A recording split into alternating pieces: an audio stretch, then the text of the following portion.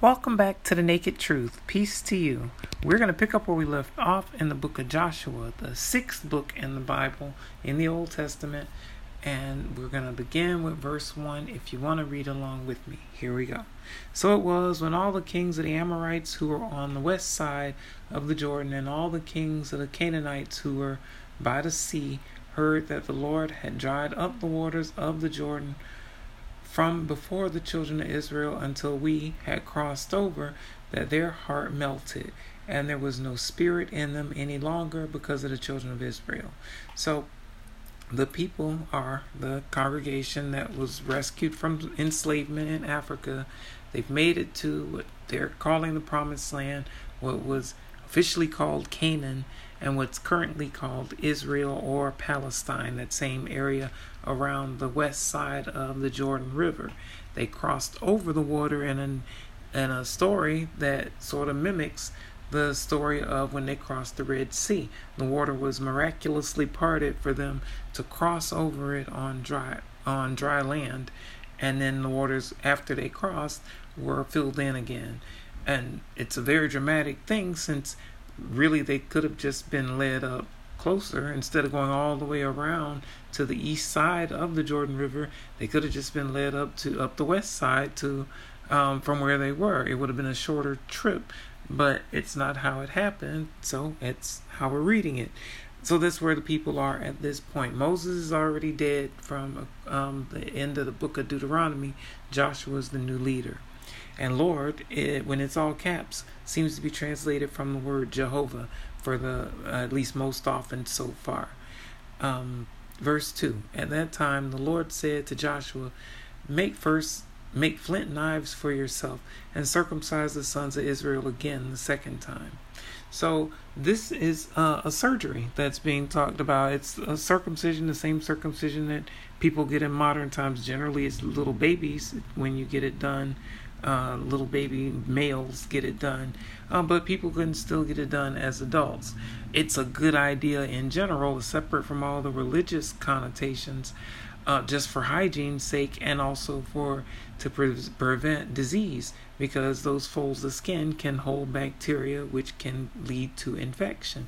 So circumcision in that sense is a good idea, but in the religious sense, it doesn't make a whole lot of sense to me. If it's something that God would prefer males to be circumcised, then why not just make males born circumcised, born without a foreskin? But that's not how it turns out. But it's how it's written. And that's not even the first surgery that's mentioned in the Bible. The circumcision is the one that's generally accepted. But there was a surgery that happened before circumcision was, and churches often just overlook it. It's the surgery that Adam underwent for the creation of Eve. It's what we call a surgery. He was put to sleep, a deep sleep according to Genesis, and that's when the surgery happened. Something was taken out of him and used, because he was created male and female. That's what it says. They were created, the first people, which was not Adam or Eve. There were people created in Genesis chapter 1, created male and female. In the image of God, it even says in Genesis chapter 1. Then Adam was created in Genesis chapter 2, also apparently male and female. He was created what we call hermaphroditic or intersex, and put to sleep in that surgery to create Eve, to extract something from Adam and then to create Eve. Churches will overlook all of that and somehow vilify and demonize LGBT people, particularly the T in LGBT, the trans people, for some reason, even though those surgeries, like I just mentioned, were mentioned all the way back in the beginning of the Bible. And yet people will thump their Bibles, ignore all of that, and cling to their hate. Let them cling to it. Let them burn in hell with it. For all I care at this point is it just doesn't make sense for people to just keep indulging hate when that's not what Christianity is about at all. And that's according to Jesus. But so just so you understand, that's what's happening, and that's circumcision is a surgery, and that's what they're about to undergo now, to circumcise the new generation of people who've made it to the Promised Land. Because remember, all of the previous generation who went through the Red Sea crossing, emancipated from slavery in Egypt, to make it to the gates of the promised land were all sentenced to death by the Lord. And I'm just saying it's the Lord since that's what it reads. And they all are dead except for 2, and only of a certain age. And then only the younger people under 20 years old who made it through those events are alive at this point in the narrative. And so they didn't get circumcised. The other generation did. Now it's their turn to get circumcised. Verse 4. And this is the reason. Oh, and it seems really harsh because we're only up to verse 3. Sorry. Or maybe we didn't. No, okay, so we're up to verse 3. To do it with a flint knife seems, man, they must have had some sort of anesthetic or something, booze, something to help the people deal with having to go through something like that, especially as an adult, to go through a circumcision surgery as an adult with a flint knife. That's just a sharpened stone, basically. Not even some sharp metal, but it's how it says it happened, and they've all undergone it now. Verse 3. So Joshua made flint knives for himself and circumcised the sons of Israel at the hill of the foreskin. So what a name. So there were so many males being circumcised that they could make a hill of all the foreskins that were cut off from all those males. You have to be really dedicated to the religion or whatever cause it is to do that, to at this point as an adult get a circumcision. Babies get it because they don't have any choice in it. Their parents choose to do it to them or have it done to them. But for an adult to do it, you'd have to be really dedicated because it takes time to heal. And I imagine there must be some pain involved. But it's how it says it happened. So they've all underwent it, and they've made a hill of all the foreskins that they've gathered. Verse 4. And this is the reason why Joshua circumcised them. All the people who came out of Egypt who were males, all the men of war, had died in the wilderness on the way after they had come out of Egypt. So just like I was saying, that whole generation that already underwent circumcision are all dead. And they were sentenced to death again by the Lord because they weren't faithful to go conquer the promised land. Some of them would rather have turned back to being enslaved again rather than continue on the journey that they've been led through by Moses at the command of the religious leaders and Lord or the entity that they're identifying as their Lord. They would have rather just turned back and been slaves again. But for that, they paid a price. They were sentenced to die in those 40 years of wandering in the wilderness and not make it to that promised land. Verse 5, for all the people who came out had been circumcised, but all the people born in the wilderness on the way as they came out of Egypt had not been circumcised. So just like I was saying, the next generation along the way, while they were wandering in the wilderness, those 40 years, hadn't been circumcised. That's the point of them getting circumcised at this point. Verse 6, for the children of Israel walked 40 years in the wilderness till all the people who were men of war who came out of Egypt were consumed, because they did not obey the voice of the Lord, to whom the Lord swore that he would not show them the land which the Lord had sworn to their fathers that he would give us, a land flowing with milk and honey. So that's what I was saying. I didn't realize it was going to go into it like this. Otherwise, I didn't mean to get ahead of the verses, but we already went through this. So that's the reason, because they were considered unfaithful. And so that even though they were already on the way to the promised land, flowing with milk and honey, basically meaning a prosperous land, they were sentenced to die, and all of them did die, except the 2. Verse 7, then Joshua circumcised their sons, whom he raised up in their place, for they were uncircumcised, because they had not been circumcised on the way. So a little redundant, but it's saying that's why the next generation was circumcised. Verse 8, so it was when they had finished circumcising all the people that they stayed in their place in the camp till they were healed. So yeah, it takes time to heal after having something like that done. And just in case you don't understand what circumcision is, when males are born, as far as I know, all males are born with that extra, not all, but generally all males are born with that extra skin. Why, again, I don't know. If it's preferred by the Lord who creates us, why not just make us born without that extra skin? But that's what it is. There's extra skin born that basically enshrouds the penis, and you can have it cut off. So that's what they've all gone through, that circumcision. And it takes time to heal because it's a surgery. Verse 9. Then the Lord said to Joshua, this day I've rolled away the reproach of Egypt from you. Therefore the name of the place is called Gilgal to this day. So when it says rolled away, that seems like a pun, since basically that's what that circumcised skin does. You roll it back to expose the head of the penis. But in circumcision, you cut it away so that it's not there at all. And Gilgal translates to the word rolling. So when it says roll back the reproach of Egypt from you, I'm not sure why Egypt would be a reproach to them, since they went there to rescue themselves from starvation. It turned out to be a refuge for them. So I'm not sure why it would be considered a reproach. And they were enslaved there. That's not any shame on their part. The shame would be on the people who enslave other people.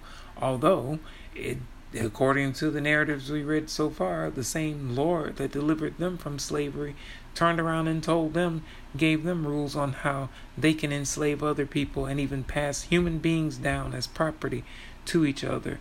And yet, we're supposed to believe that that same Lord is unbiased toward all of humanity, yet frees one group from slavery and tells them how to enslave another group.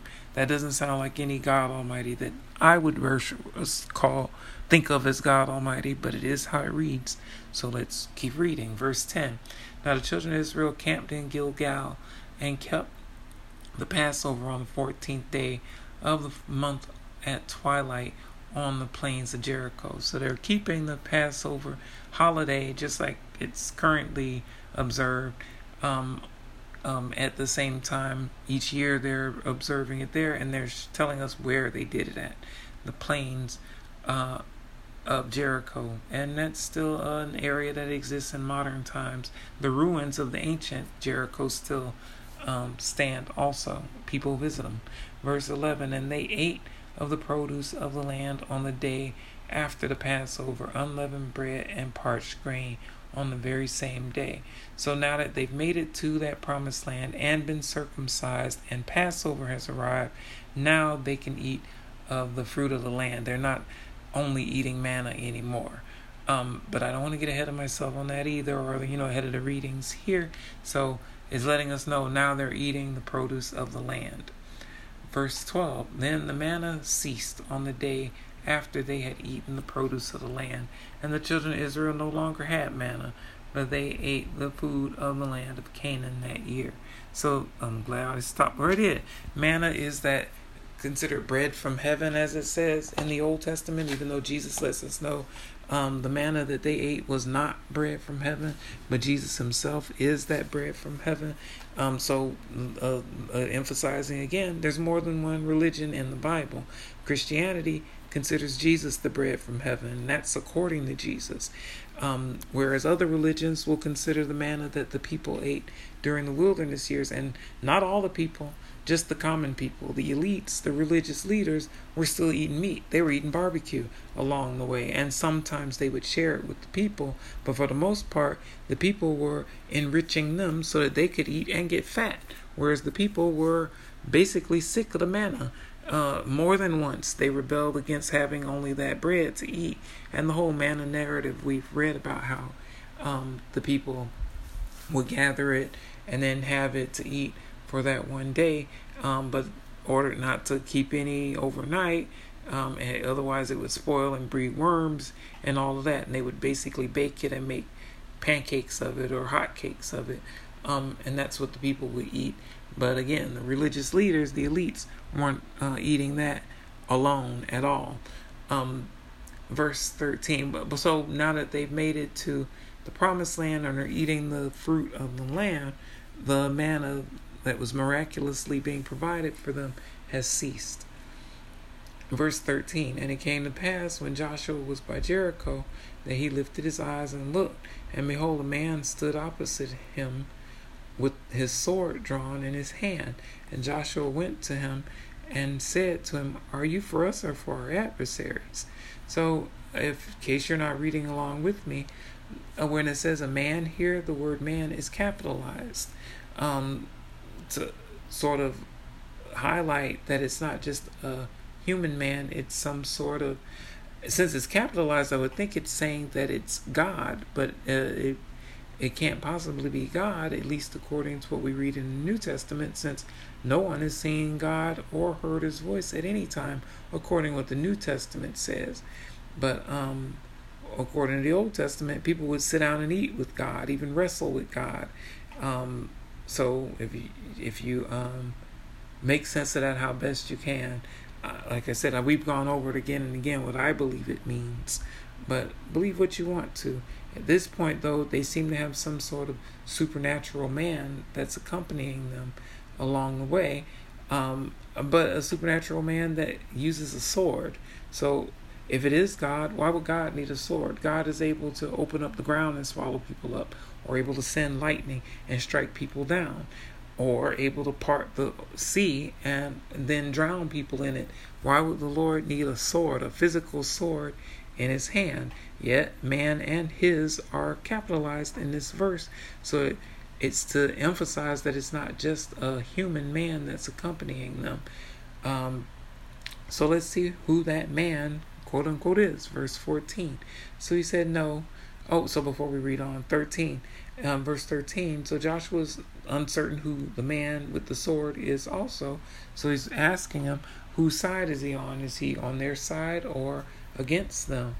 Verse 14, so he said no, but as commander of the army of the Lord, I've now come. And Joshua fell on his face to the earth and worshipped and said to him, what does my Lord say to his servant? So let's just check. Lord is still being translated from the word name Jehovah at this point. So if it's so that's how Joshua is addressing the man with the sword as Lord, and the man with the sword doesn't say no, he's not the Lord. And then the word Lord at the latter part of this verse is translated from the word Adonai. And again, as always, please forgive me if I mispronounce any of these. But again, that contradicts what we read in the New Testament about no one ever having seen or heard the Lord's voice. Yet some people will thump a Bible and say the whole Bible is the Word of God. Well, then, if that's the case, it's contradictory. It can't all possibly be the Word of God. And why would God be contradictory and even ever shifting? And we've seen it ever shift again and again and again, and we're only in the 6th book so far. So, whatever the case may be, the entity that Joshua has encountered at this point carries a sword. Joshua is identifying that as the Lord, and but the person himself says they're the commander of the army of the Lord. So it seems to me it must be some sort of angel. If you're gonna accept the narrative as the truth, it can't be God Almighty. Why would God need a sword? And then why would God be appearing and talking to people?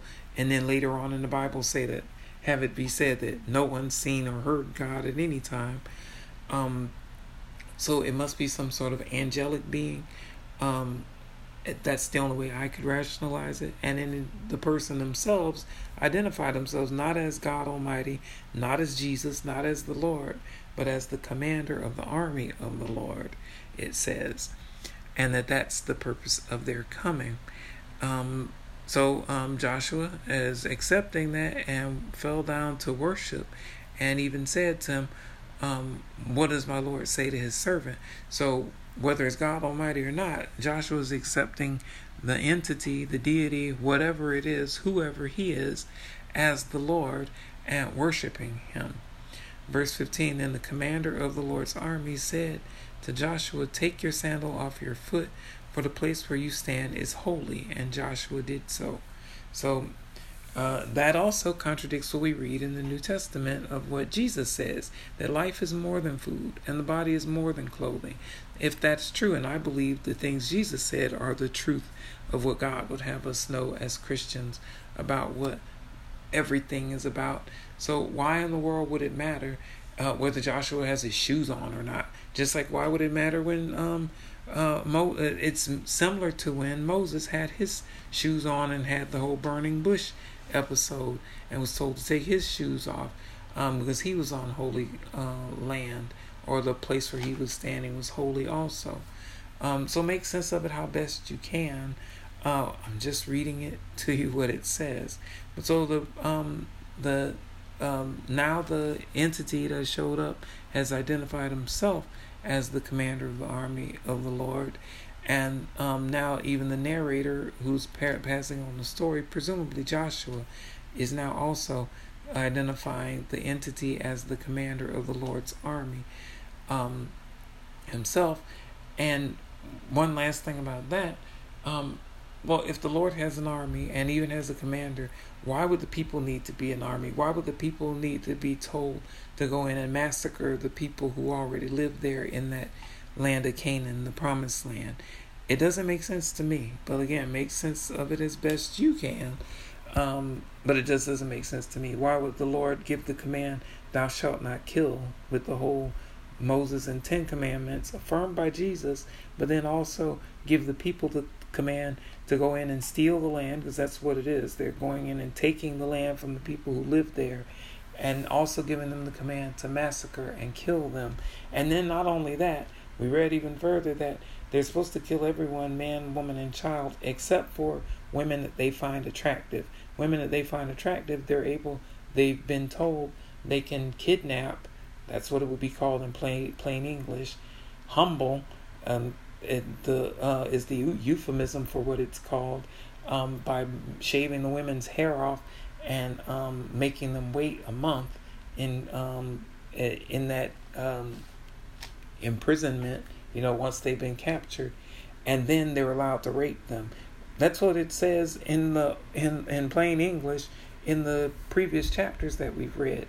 Does that really sound like what God Almighty, who sees everyone the same, or as equals anyway, and unbiased, would say? It doesn't seem like that to me, but it is how it reads. So if you're a Bible thumper and think that the whole Bible is what you're supposed to be abiding by from Genesis to Revelation, then good luck with that, because it doesn't make sense to me. But it is how it reads, so that's why we're reading it, and we're reading it. For at least for my part, because again, I identify as a Christian, and specifically red letter Christian, meaning I believe the things Jesus has to say are what it is, are our portion as Christians to take from the Bible, to glean from the Bible. Not that you can't figure out other things or even get good instruction from other things, like for instance Proverbs and the different wisdom that is spread out there. Doesn't mean you have to reject all of the rest of it. It just means to me that as a Christian, what we're supposed to live by or have as our marching orders, so to speak, are the things Jesus says. He is, after all, who we believe to be, Christ. So since Christianity is named for Christ, and he came with the purpose to give us the message that God would have us know, it only shows up in those red letters, and that's only appears in 6 of the 60 plus books of the Bible. So it seems to me that's the tithe for us Christians to adhere to, and should supersede anything else in the Bible, at least in my opinion. And that's what we focus on here on The Naked Truth. And that's why we read read the other parts of the Bible to see how they stand up to what Jesus has to say. And some of these things seem like they can't possibly be from God Almighty, but instead seem clearly from religion or patriarchy or some other source other than God Almighty, because wouldn't God be unbiased? Just my opinion, and just reading it to you so we can all try to get an understanding. But we're going to stop reading it here, because that was the last verse of this chapter, and I appreciate you reading along with me and hope you'll join me again. God bless you. Stay safe. I love you. I'll see you next time. Peace be with you.